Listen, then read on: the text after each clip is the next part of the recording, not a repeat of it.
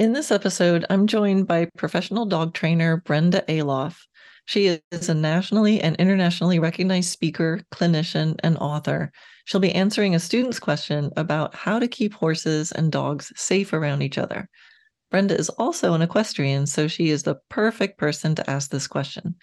I think you're going to really enjoy this conversation. So here we go. Episode 170, Dogs and Horses with Brenda Aloff. Hi, I'm Karen Rolfe, and welcome to Horse Training in Harmony. This podcast is about you making progress with your horse in a way that you both can love. It's about learning how to move and be in harmony. Because yes, you really can develop a horse to be both athletic and happy. When we show up as our best selves for our horses will show up for us. So let's get started. As I said, Brenda is a nationally and internationally recognized speaker, clinician, and author. She has many books and a lot of online resources. At clinics, she is known for straightforward talk, a passion to make the daily lives of dogs better through promoting relationships between dogs and their owners, and a fun-loving sense of humor. Brenda has taught thousands of group classes from puppy to advanced competition to re-socialization classes for reactive dogs. Brenda's area of specialization is problem behavior in canines. A large percentage of her practice consists of dogs that are referred when other training techniques have been exhausted or failed. A high percentage of the clientele consists of dogs with aggression problems. You can read even more about Brenda in the show notes, and you can go to brendaaloff.com to see everything about her. All right, so let's get to the episode. All right, Brenda, welcome to the pod. Is this exciting or what? It's been a while.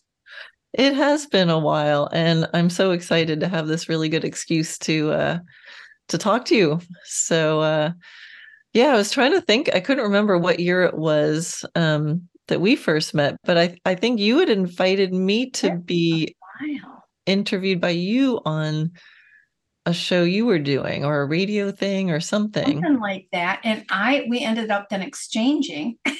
Yeah. Because I had Oliver and you did a ton of help with Oliver. Yeah. I will never forget because I've had horses my whole life, and I showed you some video and you said something like, well, I don't think I'd be letting him pin his ears back like that when you feed him. You had some kind of sketchy footage there. I was a little bit worried about you. Well, and you should have been, because as it is, he turned out to be a real little pistol, as you know. There you go. We live and we learn. Yep. When you buy a horse off a video, I now know why probably the locals didn't buy him. Yeah. And then from there, sort of fast friendship developed, and was able to have you were in Florida, so I was able to meet up with you and had some fun with my dog Sydney, and you really helped me. A lesson on that nice bay horse. Oh, yeah, with Jedi, right? Yeah, Jedi. Yeah. I loved Jedi. He was so generous to me. He was Barbie's dream horse. He's no longer with us, but he was amazing. And and actually there are some videos in the Dressage Naturally video classroom that feature you. So we had some nice conversations. So Brenda, you are definitely a friend of the pod, a friend of the classroom, and a friend of mine. And so I recently had a Dressage Naturally student reach out to me with a question about horses and dogs. And so immediately I thought of you, not just because you're super qualified, but because I'm like, oh, here's a reason I can call Brenda. Right. But you are uniquely qualified. And in a second, I'll read the question. Because you are not only a expert dog trainer, behaviorist, but also you ride classical dressage, so you are a horse person. And maybe I should just get right to the question, if that's all right. We can just spring on from there and see where we go. All right, so this is from a woman named Louise, and she says, how do you set up your dogs to be safe around horses and horses safe around dogs? What prerequisites or training do you do? And then she's talking about a video where I was riding Cora, my filly, and doing some of her first rides. And she noted that my dogs, as always, were there. And I had made a remark about Sydney, my cattle dog, can sense tension. And when there's a little tension going up, she wants to get in the middle of it. So I had mentioned that. I'm like, oh, I can tell if Cora's getting a little tense because in comes the dog. So she says, I currently have a young pup and I always stress about getting them safe around horses and horses safe around them. I end up micromanaging, and I think there must be a better way. And some context, she said, I had a horse strike a young dog and almost kill him. And the dog was just saying hello. So I've been really cautious ever since. So I think we have enough to talk about with that. We can. That's like, I don't know, 3 or 4 months. Yeah. But the short answer is, well, it starts with a little story. So my terriers, I never worried about my terriers around my horses, because even if they did anything, the terriers they were so stinking quick. They would just duck. And also they were super, super street smart. You know, they are quintessential predators. So they're just like your cattle dog. I felt like she was pretty street smart, and that is a little helpful. And these days, I don't even know if I qualify as a dog owner anymore. I've got these miniature poodles. Well, I see a couple dogs in the background there. Yes, they're everywhere here. I confiscated the squeaky toy from one. I hope it didn't ruin your podcast too much. I didn't hear it. And they have no street smarts. So they like walk up to the horse's legs and jump on their legs. And, you know, my Lusitano's standing on the cross ties when he was a youngster. And I am so lucky because he's a super chill dude. You know, he just kind of looked down and he said, "What are you doing there, little alien being?" And scared me to death. But even when I had the terriers, there was a certain amount of training I did, but I got these poodles and I want to have them out there with me a little bit. So I did a lot more, like a totally different kind of training. You know, mostly with the terriers, I would just say, get, they would go somewhere else. Right? But I don't think that really counts as training. And these guys just say, get, and they're like, where? So it's just a very different mentality. It made me appreciate a lot more, you know, having them together. Because my border collie was the same way. She just wanted to get out in front of them and stare at them anyway, right? She just wanted to eye them. And so nobody ever came near them. They stayed at a distance kind of on their own. And if the terriers did come close, they were just very watchful. So the first thing that I would say you need to do is be able to have your dog's attention. So you have to have name recognition. And that's not hard to teach. You say the dog's name and give them a cookie. You do that 20 times. When you say their name, they get pretty good at looking at you. Now, a lot of people, I can hear them already saying, my dog knows his name. Well, yeah, he knows his name right until you need him to know his name. And then he doesn't know his name. So you can't say, I did this in the kitchen twice and now I'm good to go. Because to the dog, every time the context changes even slightly, they're not great generalizers. They don't do that very well. So it's really important that you can say their name and they look at you. I don't always want them to come to me, right? Because most people do that. They say the dog's name. When I say my dog's name, they look at me and then they wait for instructions. And so that means in daily life, you just have to do that a lot. You know, say the dog's name and then tell them to sit or lie down, because maybe I want them to stay back. You know, the horse is on the cross ties. They're on the other side of the horse. I don't want to say their name and have them come running under the horse. Right. I also like to give the dogs locations to go. So I can say, go to your bed. So I'll have maybe a mat out there or something. I'll tell the dog to go to their bed, and I'm expecting them to go to their bed. If they don't go to their bed, you really need to kind of stop the bus, take them to their bed, lay them down on the bed. This is where your bed is. When I say go there, go there. Practice before you get the horse out. Yeah. You know, don't wait until you're in the middle of trying to do something with the horse and the dog's there, and so on and so forth, because that is absolutely 100% a way to disaster. Mm-hmm. Can I interrupt a little bit? Yes, absolutely. This is going to be a ridiculous podcast where I'm like, oh, can I tell a cute dog story? So when you're talking about getting attention and having in different contexts, so my little Yorkie poo Remy, he's always struggling between the terrier and the poodle brain. Yes, they're a little But sometimes he's not allowed out at night because it's, owls. And yes. So if he gets out, I'll have to go out there and I'm calling and calling. I've got my flashlight. I'm calling and calling and calling. And at some point, my flashlight will hit him and he can be like 10 feet away from me. And what I see is the front of his chest and the back of his head.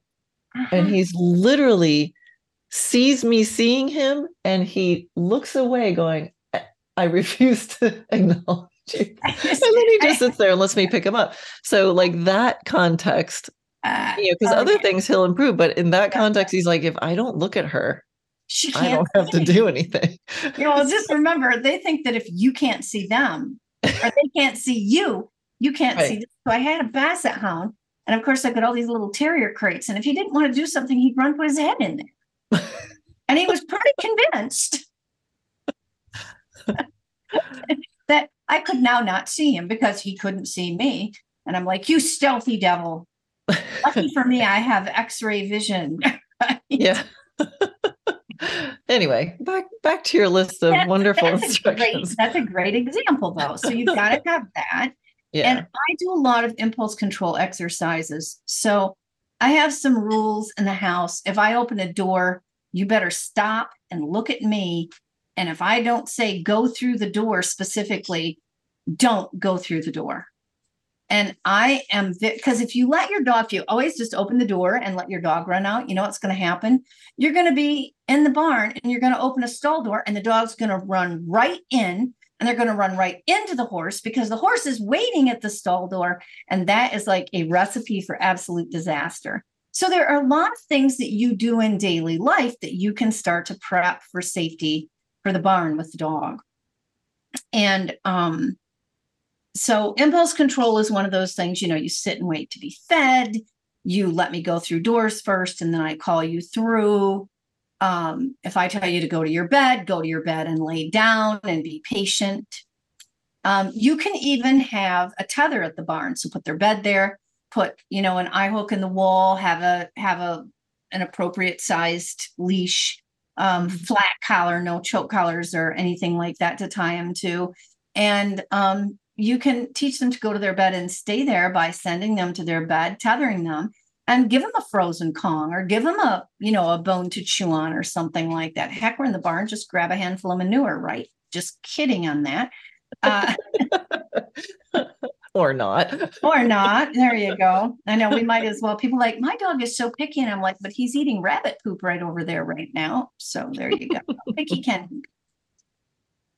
So just basically that dog knows their name. They know to look at you when you say it, and that you can send them to a target area like a bed and they understand how to stay there. Now that's not going to happen overnight. Yeah. I had a friend of mine who's training and she trains a lot of stallions and she had a herding breed dog. And she's like, he just runs the fence when I'm trying to train these youngsters and somebody's going to die if we continue this. And I taught him I'd tether him and I would just tether him. We put a block so he couldn't go under the fence exactly. Yeah. And we had a tether right there. And after she did that for 3 months, she could just tell him to go to that place and lay down. And I'll be darned if he didn't. And she did it with a lot of verbal praise. She'd ride by him. She'd say, good boy. But that made that wasn't just about dog safety. That was about human safety. Yeah. Because dog and horse safety is about human safety. Because if you get stuck in the middle of something, it's not going to be pretty. So that being able to target them to an area and have them lay down and wait and stay there. I'm working with another trainer right now. She actually helps me with Desi, and she's got a young German Shepherd bitch. And she started right from the get-go because she does a lot of clinics. She started right from the get-go The dog goes with her. The dog lays down on a bed. If she gets up to help with the horse, the dog does not move. So now the dog is 2 years old. You tell her to go lay down. She goes and lays down and she stays there. And, she always took a crate too. So if she needed a little break. And when she was at home, she did a lot of lessons with the leash on the dog and the dog laying down in the middle of the arena with her and her foot on the leash. None of that is fun. And it's really time consuming. But if you don't do that, you're never going to have anything but a dog that is kind of a heathen around the barn. Yeah. So those stays are really, really important. And then the other thing that I really like to have is the distance down. And I start to teach it. I just take a treat. I give it a toss across the barn floor. And when they get to the treat, I run up behind them. I'm like, lay down. And when they lay down, I'm like, what's a good dog?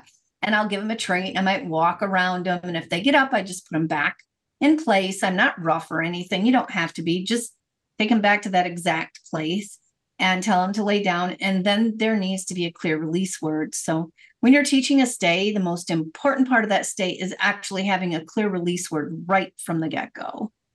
Okay. And don't use okay, because everybody uses okay, and then their dogs jump out of the back of the car into the parking lot at Meijer or something, right? So, I guess at your place you might have Piggly Wigglies. We have your grocery store chain. Publix, Winn-Dixie. Publix. There you go. Well, we have Meijer here in the Midwest. Yeah. So those are all things that you can do. And then when I got the poodles, I added something else. And I know this is something you probably teach to your horses on some level. I make sure that I can put my horse on the cross ties loose. I don't have them on a tie. Sometimes I don't even have their halter on. I've got a pretty safe area in which I can train that, because if they go out my barn door, there's a long ways to get to any trouble, and they're not going to leave their friends. So there you go. So anyway, I put them on the cross ties. And I teach the horse to stay. Yeah. I need to be able to go outside. I need to be able to go out of sight for a few seconds. And I need to be able to walk into my tack room, shut the door, get a saddle, get a bridle, get, bitting harness, whatever I'm using, come back out with the equipment. And they need to stay there. And I teach it just like I do to a dog, to be honest.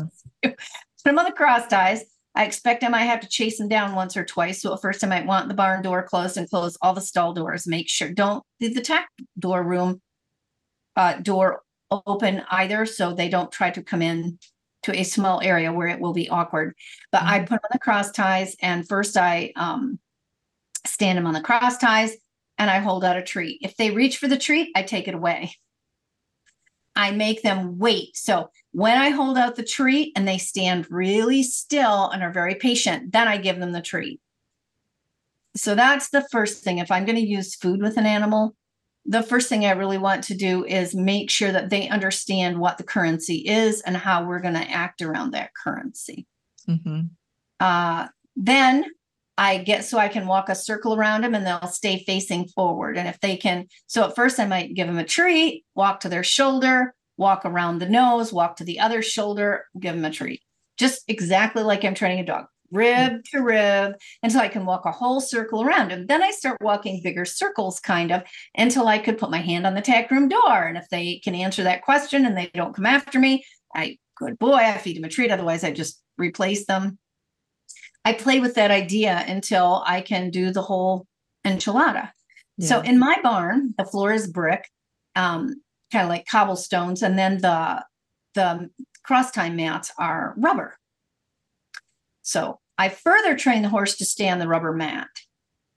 Do not come off the mat. Then I put the horse away and I bring the dogs out. And I teach the dogs not to go on the rubber mat. Oh, nice. You do not go on the rubber mat. If you get on the rubber mat, I'm gonna, slap the mat with the whip or something, tell you to get off. If they get off, I'll throw cookies away from the mat, that kind of thing. Go to your bed, go lay down. You do not touch the mat. Then I'll bring the horse out and actually put him on the cross ties. And the horse is expected to stay on the mat and the dogs are expected to stay off the mat. And that can be a little bit of an exciting moment. So make sure you've really trained it, like you've really been diligent about making it really clear to both the horse and the dogs what you're expecting. There you go. I mean, yeah, dang. That's 6 months of work. Yeah, I mean, I really love what a beautiful list. I have everything written down. That's so concise. And then, yeah, it's so much about thinking ahead about what am I going to need? Like picturing a situation. Like sometimes I'm going to need my horse just to stay there so I can go deal with the dog, or vice versa. But just to set that up with the spaces. And I used to have mats in my grooming stalls, and then the aisle was cement. Then I put mats all down the aisle. So I'm like, but the horses still, like, they know when they're in that little grooming stall space. Yeah. And I do the same thing, like hold, and I want to be able to go to the tack room, open the door, go in the door and close the door, or go so they can't see me anymore, and be able to come out. And those are all things you just have to, take the time and not let them rehearse, oh, blew it again, Yeah, exactly. So because every time you have to correct them, you actually failed in your approximation. Yeah. Right? Like your approximation wasn't tiny enough. Who said it? Walter Zettel. I say this at my dog clinics all the time. He said, never teach your horse anything new. And I think he was speaking of approximations, because you and I both know, if you have a systematic approach, and if you say, okay, I teach you this teeny thing and you're really good at it, and now I'll add another teeny thing, but each time you add a teeny thing, they can solve the new problem because they have the tools underneath of it so that they can solve it. And I think the biggest mistake people make is they're like, okay, I put the horse on the cross ties and walk into the tack room. Well, that's idiotic. Yeah. Yeah. I know with Jennifer Zeligs, who does works with sea lions and things like that, she'll have a team. And when she's teaching a hold or something, she'll be like, hold. As soon as the sea lion puts his nose on it, there's somebody with a stopwatch and they're counting 1, 2, and they have a log of knowing like 4 seconds is the longest this one is held. So if he goes to 5, you've got to reward it. You've got to reward it. That's right. And mostly I do it. I use this a lot in my dog training, just like we do in the horse training. You know how your natural horsemanship stuff, you teach the horse to stand back and stand still. Mm-hmm. That's like the first thing you teach there, right? Mm-hmm. Or one close to it. Yeah, boundaries. Now, if your horse can do that, why can't your dog do that? Like, I don't get why people don't just, I guess, assume that, you and I, we humans, we get our brain, we get about 33% for a prefrontal cortex. How much do you think a dog gets? I guessed wrong the first time. Oh, gosh, I don't know. Like 33% doesn't seem like enough most days, right? Yeah. Like, God, I'm slow. Yeah. So slow. Oh, my gosh. Dogs get 5. Wow. I thought about it, and I'm like, pretty quick to catch some things, right? Like, they must get at least 10, but no, they get 5. This is why dogs don't generalize well, although I don't know that people are so hot at that either, to be honest with you, but they very much behave according to a location. This means if I leave my barn and go to another barn, do not think that training is going to hold up. It probably won't. Oh, interesting. So every new That's why you might want to have a mat that is movable, that you can just take it with you, because you're like, look, here's your mat, go to your mat, here's a cookie, good dog, okay, I'll do a couple more, and now in this location you should know where your bed is, and if I say get, you go there. That's where I want you to go. Yeah. So it's that. And a horse, guess how much prefrontal cortex they get? I don't know. Negligible. Like what? Most scientists say 0. Wow. I know, it makes riding seem even stupider. Like, okay, let's see if I can take 1,200 pounds of reflex. It's not really using their brain. So I always, the horses and I have a private joke now. I'm like, use your brain, and we all laugh. Yeah. That's funny. Oh, yeah. With in the past, I had this wonderful shepherd lab mix who was brilliant. He Yes, was brilliant. And that he was the first dog that I really had around horses where I was training him. And I thought, I'm so good at this, And then I got a Chihuahua, and he was actually pretty smart. And just tended to kind of not get into too much trouble. Yeah. And then I got my Australian cattle dog. And then I thought, that was your wake up call. Yeah. I don't know what, like, I need some more skills. And she was so interesting because I couldn't say, get out of here, because she was attracted to tension. So if she was getting under the horse's feet, I went, Sydney, get out of here. She'd just go belly up. And she'd be like, well, I need to be right here. And she's so sweet, but she'd go in further and commit to being there. Yeah. So I have to go, Sydney, come here. And then she'd like, hi. But so I had to be able to really know her, see the situation. She wants to be in their feet. Yeah. And if I get my tension up, she wants to go even more wherever I'm focusing, and she wants to land there. So I had to get really good at having what you were saying, go somewhere else. Yeah. They don't want to go away from you. And with the Warriors, right? They were like, great, I'll see you in the next county later. That's better anyway, because I can get away with so much more when I stop watching. Yeah. With my guys, I have arenas that have fences, and then I have one that's just goes from sand in the arena to grass. Mm-hmm. And something that has been working well is just to say out. And they made they figured out that out meant on the other side of the fence or off the sand. And that took a lot of looking for is a target. They're looking for something that looks different so they can say that's a target. Yeah. So if you have any kind of, even like a towel or even yogurt lid, it doesn't need to be much. But that way, when you say get, because you can't tell a dog what not to do. Yeah. Yeah, you can only tell them what to do. Right. Therefore, we have to, and dogs learn targets really, just like horses. You've done some target training. I know you have, because you do all that trick stuff. And I can remember being so impressed when I watched you work 3 or 4 horses at once. I'm like, I can barely lead one from the stall to the wash rack without a disaster. So,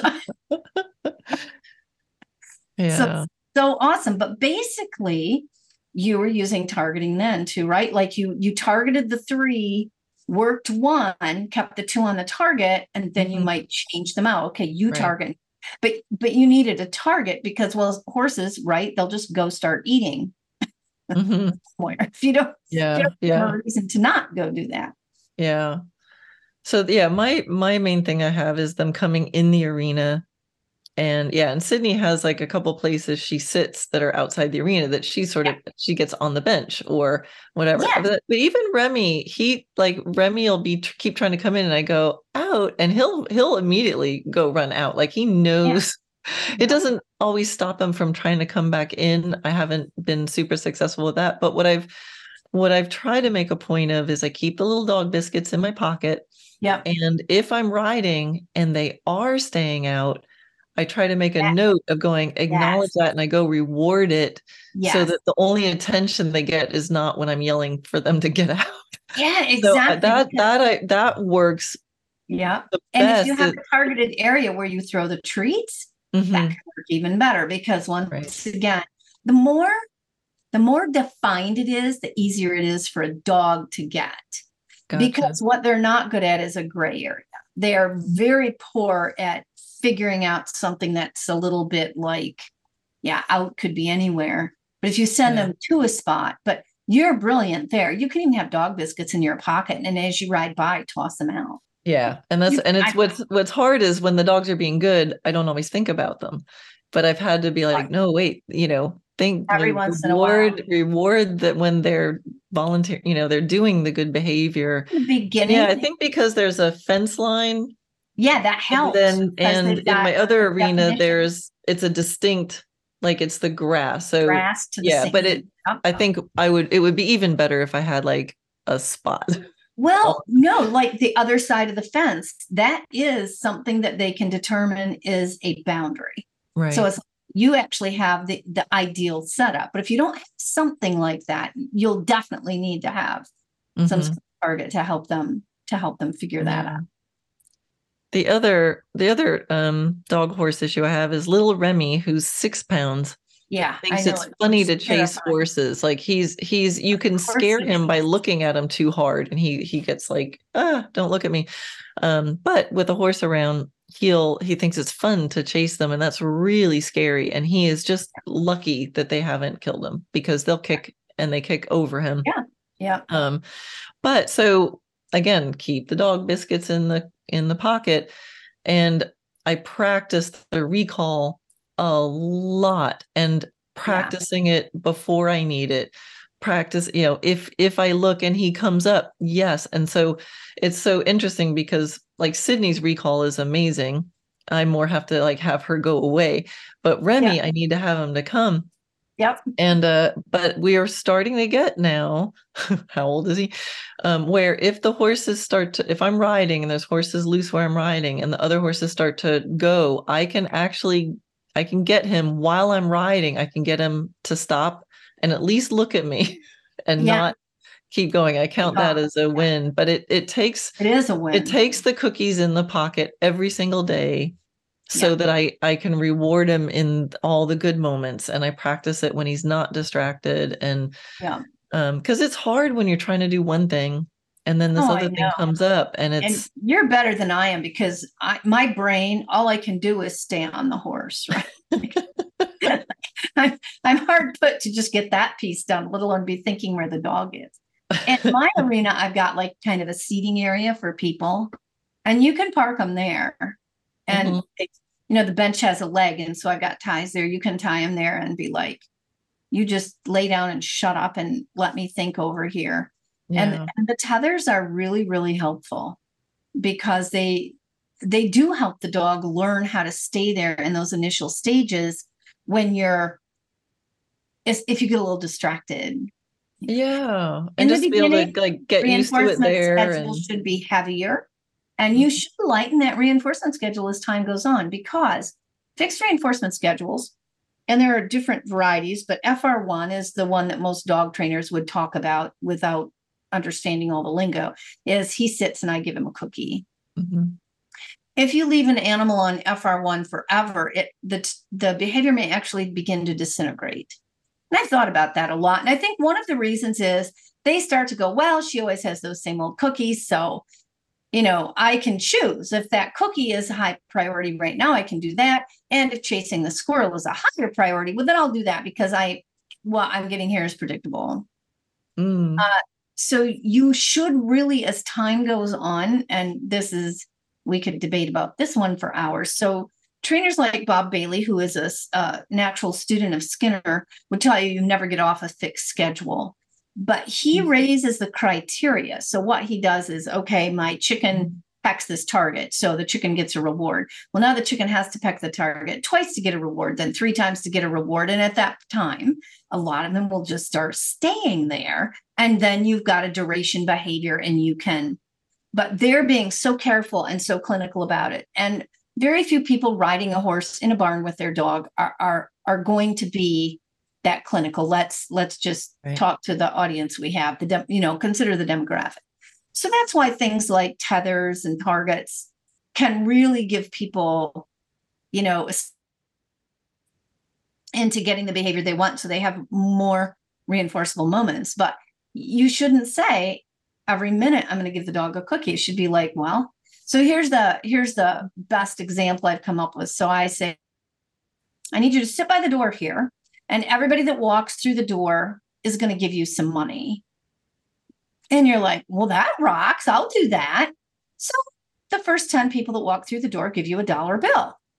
And so do the next 10 people. And so 20 people have gone by, and you've got $20. And you're like, well, what I wanted to buy with this money was $20. So I sat here long enough, so I'm going to leave.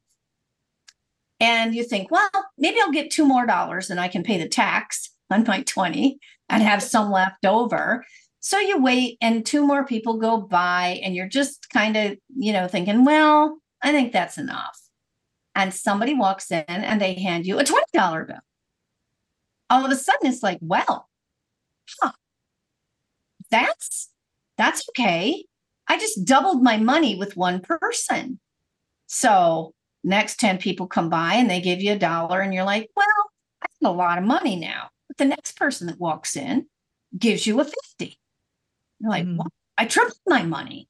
That's how a variable schedule or an intermittent schedule is the technical term can work for you with your dog. So what I'm constantly trying to do is if it's a longer duration, maybe I toss them 3 cookies instead of 1. Right. Right. Or you waited a long time. Here's a whole handful of cookies or whatever. But you need to get them off that FR1 schedule somehow, whether you do it the Bob Bailey way, which is more how your friend that's training sea lions is going to do it. But we have to also understand that a lot of that training was developed for exotics. I'm not training an exotic animal.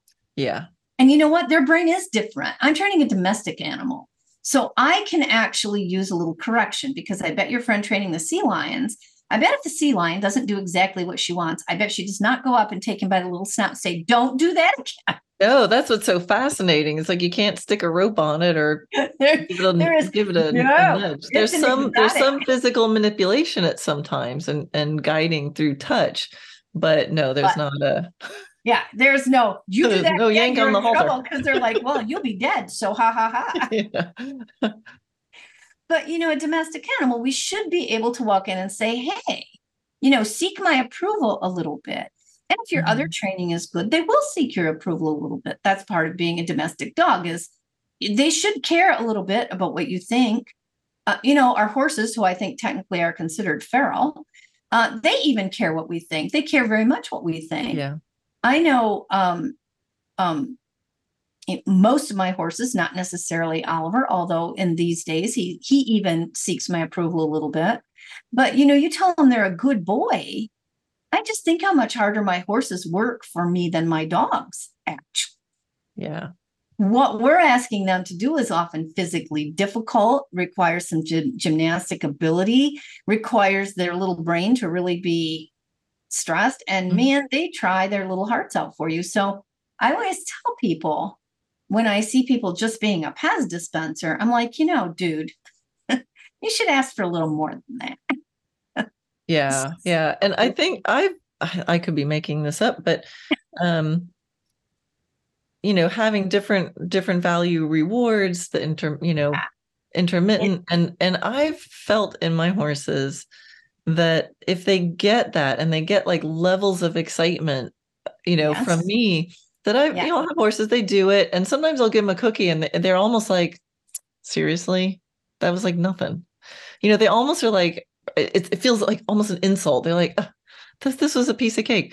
And like, what are you making a big deal of this for? And then other times, if I'm raising criteria and they go above and beyond, they really nail it, I'll have them go 1 cookie, thank you, another cookie, thank you. They like actually will like 9. That's like a 9 cookie thing that I just did. Yes, that's exactly right. And then it just feels so cool because I'm like, you get it. Like, yeah, no, but I felt that like if you just get stuck in that, do it, get a treat, do the same thing, get a treat. They get bored. I think they want. Something needs to brain change. desensitizes to it actually. And I think it's also easier to make that choice about whether I want this 1 cookie or whatever else they're looking for. And so in learning theory, we would say that a fixed schedule makes a behavior look consistent. But an intermittent schedule makes a behavior resistant to extinction. So you'll hear some people say stronger, but that's not really true. What it does is really makes the animal more likely to face a little adversity and kind of fight through that adversity to get that little bit of different. And brains love stimulation, right? Yeah. And that 1 cookie thing, I don't know if horses or dogs are smart enough to get bored the way a human could get bored. but they can get a little desensitized. Yeah. Yeah. Right. That was Like definitely variety is the spice of life. Yeah. So, right. Yeah. Using a human term, but they kind of like, it looks like boredom. it, doesn't like, it? Because they're kind of like, yeah, well, whatever. Yeah. Yeah. I was thinking about your analogy of sitting at the door, everybody who passes gives $1. And I'm thinking, all right, well, what would I do? Like if it's always $1 every person, it's easy to do the accounting and go, yeah, I can do something else. But I was thinking, gosh, if someone gave me a 20 and then maybe a few people pass and didn't give me anything, I'd still be like, it's worth it. I'm going to hang in here. You would, because I might get a 20 again. That's right. And I'm still ahead. So yeah, it's 20 people before you were, and you'd still be even. Right. At that point. Yeah. So it makes you a little more determined to stay on that task because you don't know what's coming. So yes, that's the whole, you nailed it. That's the whole resistance to addiction thing. And that's important because behaviors are easy to get when you have treats all the time. Because it's that visible reinforcer available. So the other thing I would tell people is get pretty good about not making sure that the cookie is always visible. So they don't know ahead of time. Yeah, because sometimes I want them to be, I say something and they're like, yeah, I guess I'll do it. And then I'm like, look, here's 3 cookies. And they're like, what? I didn't even know you had any. You feel magical then. Like when I'm training dogs to get them ready for performance in the ring, I'll hide cookies in the windowsills. I hide them everywhere. And the dog does something really spectacular. I'm just like, wow, dude, that's really good. And I run, get a cookie, and I give it to them. They're like, she's magical. Like she just finds them everywhere. Instead of going, show me the cookie, and then I'll, Nobody wants that snotty. So they want to think there might be a cookie. You just never know. Yeah. That's why sometimes you might have cookies in your pocket. And if they're being really good, you don't give them one. What a good dog. It's a good boy. Yeah. So and as a matter of fact, my own dogs, if I lure them with a cookie into a position, I never just hand it to them after I lure it. I have found this to be a really important distinction because otherwise they're just following the cookie around and they're not really thinking about how they got it. It would be like, so the best analogy, this is not my own, I read this somewhere. It's like if we were going into town from your house and I followed you in my car and I'm not familiar with the area, I could follow your car, but the whole time I'm concentrating on following your car because my brain is not going to notice the church that used to be there on the corner anyway. Right. But if you gave me directions and I had to go find it myself, even if I got lost once, I would be likely to be able to find it again. But if I just follow you, I probably would be totally lost. Right. And I think that's the same thing with the lure. So if I lure them into a sit or a down or whatever, I then take the cookie away. And if they look at me and I can count to 3, I'm like, that is very good. Now you can have. Gotcha. They have to not just do the behavior. They have to, I call it stabilizing the positioning to prove to me that they know why they're going to get that cookie. Interesting. Yeah. I'm trying to think there must be something in horse training that you do like that. I guess it's just a stabilization to your body posture, right? Really? Yeah. Yeah. I mean, I guess I don't do a ton of luring, but it's kind of like a last resort. It's like, well, this ain't working. Here, follow the green bucket. Yeah, exactly. Because I know I'm not really training. I don't feel like I'm really training. I just got it done. Yeah, and I think that's what you're saying. It's like it's not resolved. They didn't come when they were called. They didn't follow me. They're just, it's sort of that the last resort of I don't have the patience and I just need to get them over there and here follow the cookie. My filly follows the golf cart when there's a feeding time, and it's this beautiful trot, and she follows. Well, her green's in it, it's not magic. She's following the food, but it's still kind of cute and it's super efficient. Yeah, it is because we call her, and then she follows the food truck. Yes, I've used that with sheep, with goats, with every animal I've ever had. Yeah. Because sometimes we just do need to get it done. But I usually try to make a note like, okay, I got it done this time, but I probably shouldn't rely on that entirely. Yeah. I don't do tons of food training with horses because some of them can get very aggressive about it. Mm-hmm. One of my sweetest horses, I had a gal that was interning here from the UK, and she was super excited because at my place, she was here visiting different dog trainers, and she's like, "Oh my God, I can cross species train here," because I had sheep at the time. So she was pretty good. She taught one of my sheep to pick up a dumbbell and put it in her hand like a dog in about 15 minutes. I timed her. Yeah, it was a good sheep. She was a good, smart sheep. She was actually a super greedy little sheep that had been bottle fed. So I knew she wouldn't be afraid of the person because that's the first requisite, right? And then, but she wanted to train Topper, and Topper is my sweetest horse ever. He's very darling. Like, I will probably never have a riding horse as nice as him again. Mm-hmm. Just had that very generous temperament. I taught him piaffe and passage. I have no idea what I'm doing. And he would just be like, I could just see it, flying changes, especially. He's like, don't struggle so much. Just, I got the idea. If you'll stop taking me off balance entirely with your antics, I'll just do it. If you just sit still and leave me alone. Yeah. Generous soul. Anyway, so she wanted to train Topper. So I said, okay. And I gave her the little bait bag with cookies because I'd done some clicker training with him, and not always loving what I got, but he could do some things.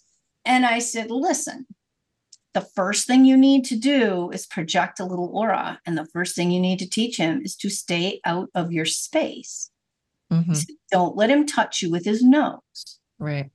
So we go out and I hand her, the bag of cookies, and I give Topper a stern eye and took the lead off. And he said, well, yeah, that stern eye means nothing now, madam.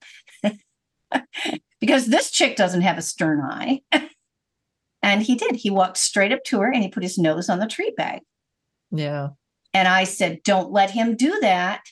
And she just stood there and he knocked her down. He just took his big old nose and knocked her right on the ground. And I said, you have to have some authority. Yeah. Yeah. And to have the feeding posture, right? The boundaries. Like, and you get treats. Yeah. Yeah. So one of the things I showed her how to go out. But to go out with like the importance of establishing authority before you train. Exactly. You really have to do that. And I don't care what species that's with. Absolutely. Yeah. The sort of calm default. And, and I go out on purpose with a bucket of grain and I go, and this means back up and stay over there. Yes. So actually with my little filly, I did it so well that now if I'm ignoring her in the barn, she'll come up a little bit and then she backs up. And it's like, did you see that? You didn't see that? And she like comes up a little bit and then she backs up. So I'm like, well, that's nice. Hey everyone, a quick message to let you know about a really exciting limited time opportunity for learning at no extra cost. So now you've heard me rave about the video classroom. It's my video training library, and it's where you go to see this podcast in action with videos on pretty much everything that I teach.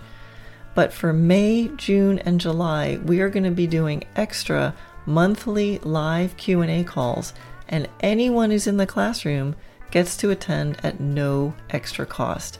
We've never offered this before, so it's a pretty cool opportunity.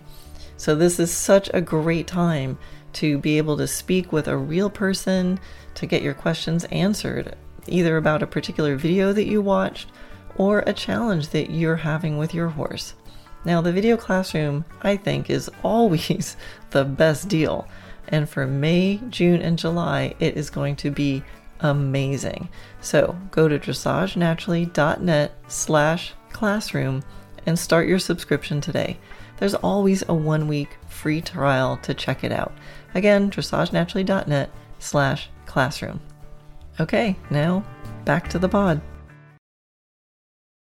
I wanted to circle back a little bit to the kind of tie a nice little bow on the dog and horse stuff. So, I mean, great list that you got. And I think one of the things that I'm really hearing is there's, advanced preparation, knowing the situation you're going to be in, making some decisions to train it ahead of time.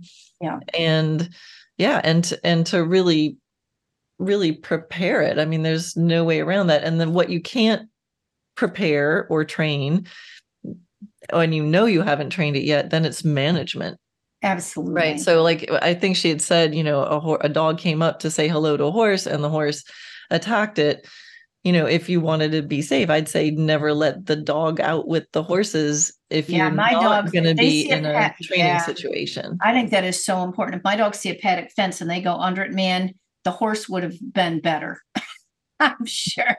I really get after them. I'm like, you get out of here. You're not supposed to be in there. Do not go in there. We should never assume horses like dogs. Yeah. That dogs are going to do the right thing around horses because I think it's really interesting how people split things into this prey predator thing. Well, you've got a Lusitano. Yeah, Cora has trained Sydney really well. Cora looks at Sydney and Sydney's out of there, and she'll go hide behind something because Cora has gone after her. And I mean, that's a predator. That's more like riding a German Shepherd. Yeah. Than it is a flight animal. Because I've ridden since I was a child, and all of your reflexes get used to, if this is the object, the horse will spook here. Right. And your Lusitano turns around to fight it. Mm-hmm. so that, after a lifetime of, you feel the horse tense up, you're like, okay, your body says, okay, we're headed this way. And they do the exact opposite of it.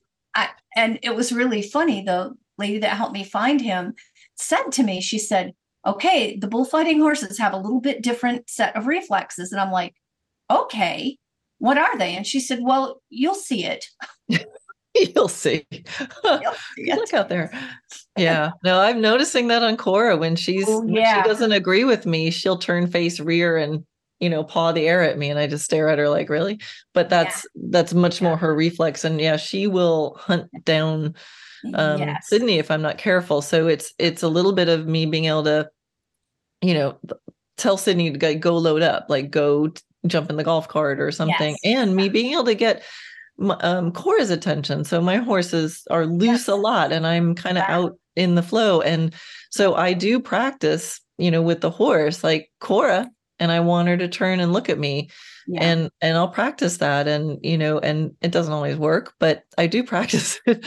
But that if my horses, if they're not looking at me, I want to be able to run to them and have them turn around to me. So I've practiced running as if I need to interrupt something. And at first they're like, whoa, what are you doing? But they will stop and turn. And that's what'll keep me quiet. So to be able to interrupt behavior, I think is in both species is really important. Mm-hmm. And I think the only other thing that I would, in our circling back, and going off on another tangent, but in circling back several times, that keep your approximation small. Remember what Walter Zettel said, not just with the dog, but with the horse and with the horse and the dog. It's so important that you present information to them in little steps that they can accomplish and build on step to step. It's such a big deal to be able to do that for them, because otherwise you're doing a lot of, I think from the animal's viewpoint, arbitrary punishment. And while I have no trouble at all taking names and kicking ass when that needs to be done, when it's defiance, but it's pretty unfair to punish them for what they don't know. And I think we tend to assume that animals know a lot more than they do. I would no more take a stick and beat a horse into a piaffe than I would try to beat my dog into a stay. But if you haven't trained a lot of animals, you think that if you get them at a certain level of excitement or arousal, that what you get there is the same as having it trained, and it is not. Yeah. So you can intimidate a dog back, but that can be very unreliable, because you're teaching them to rely on their own instinct of fear to keep them out of trouble, which is probably going to get them into more trouble at some point. Yeah. So it's just like we would carefully prepare that payoff, or the flying changes or anything else. You want to teach it calm. You want them to understand it. You want to be able to control the arousal levels as you're teaching it. Mm-hmm. And Sydney really taught me that because of her her reaction to tension was Yeah. so opposite. In, other dogs, I'd be like, the Chihuahua, I could be like, hey, get out of here. And he's like, okay. Yeah.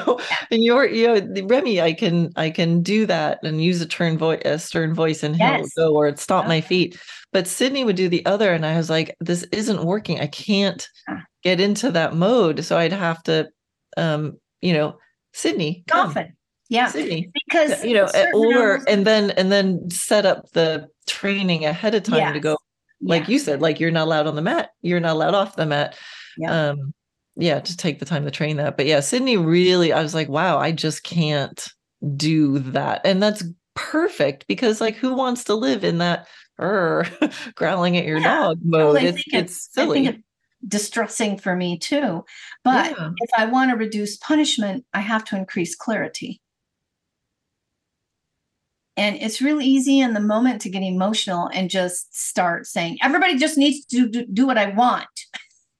And don't we wish it was that darned easy, right? We just all want that. I just want what I want. I want everybody else to just do it.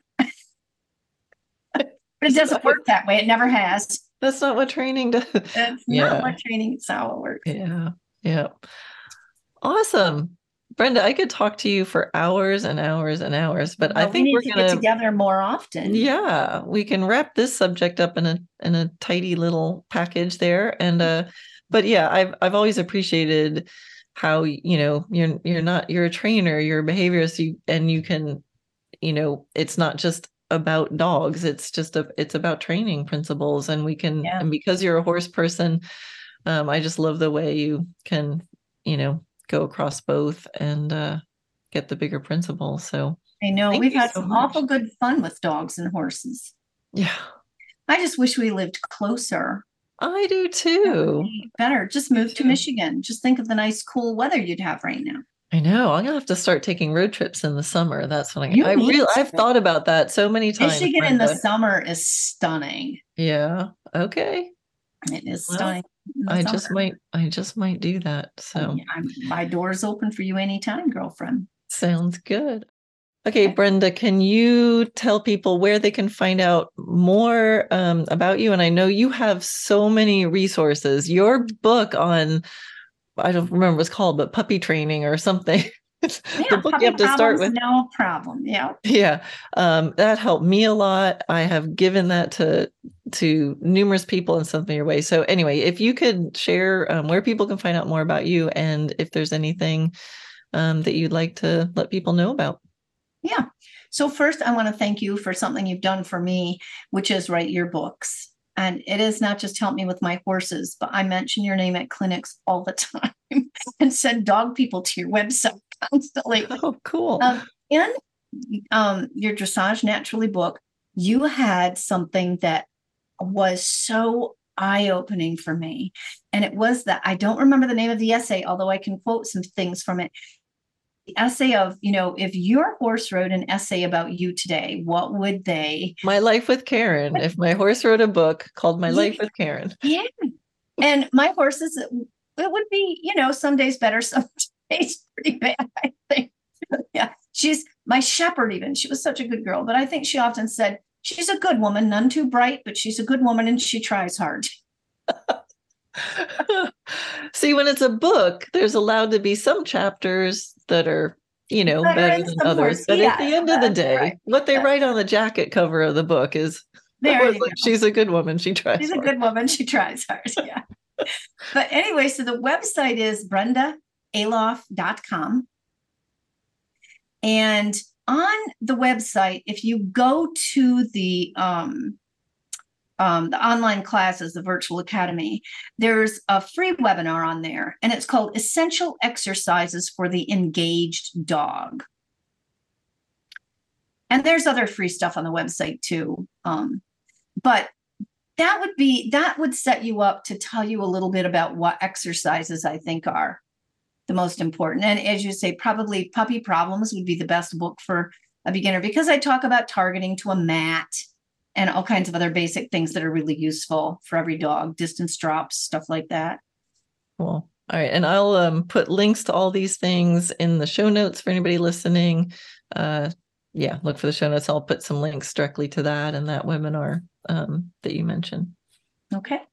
Awesome. Well, thank you, Karen. It was so awesome to see you. I love you so much. I'm so glad you're helping so many people, and that you've done.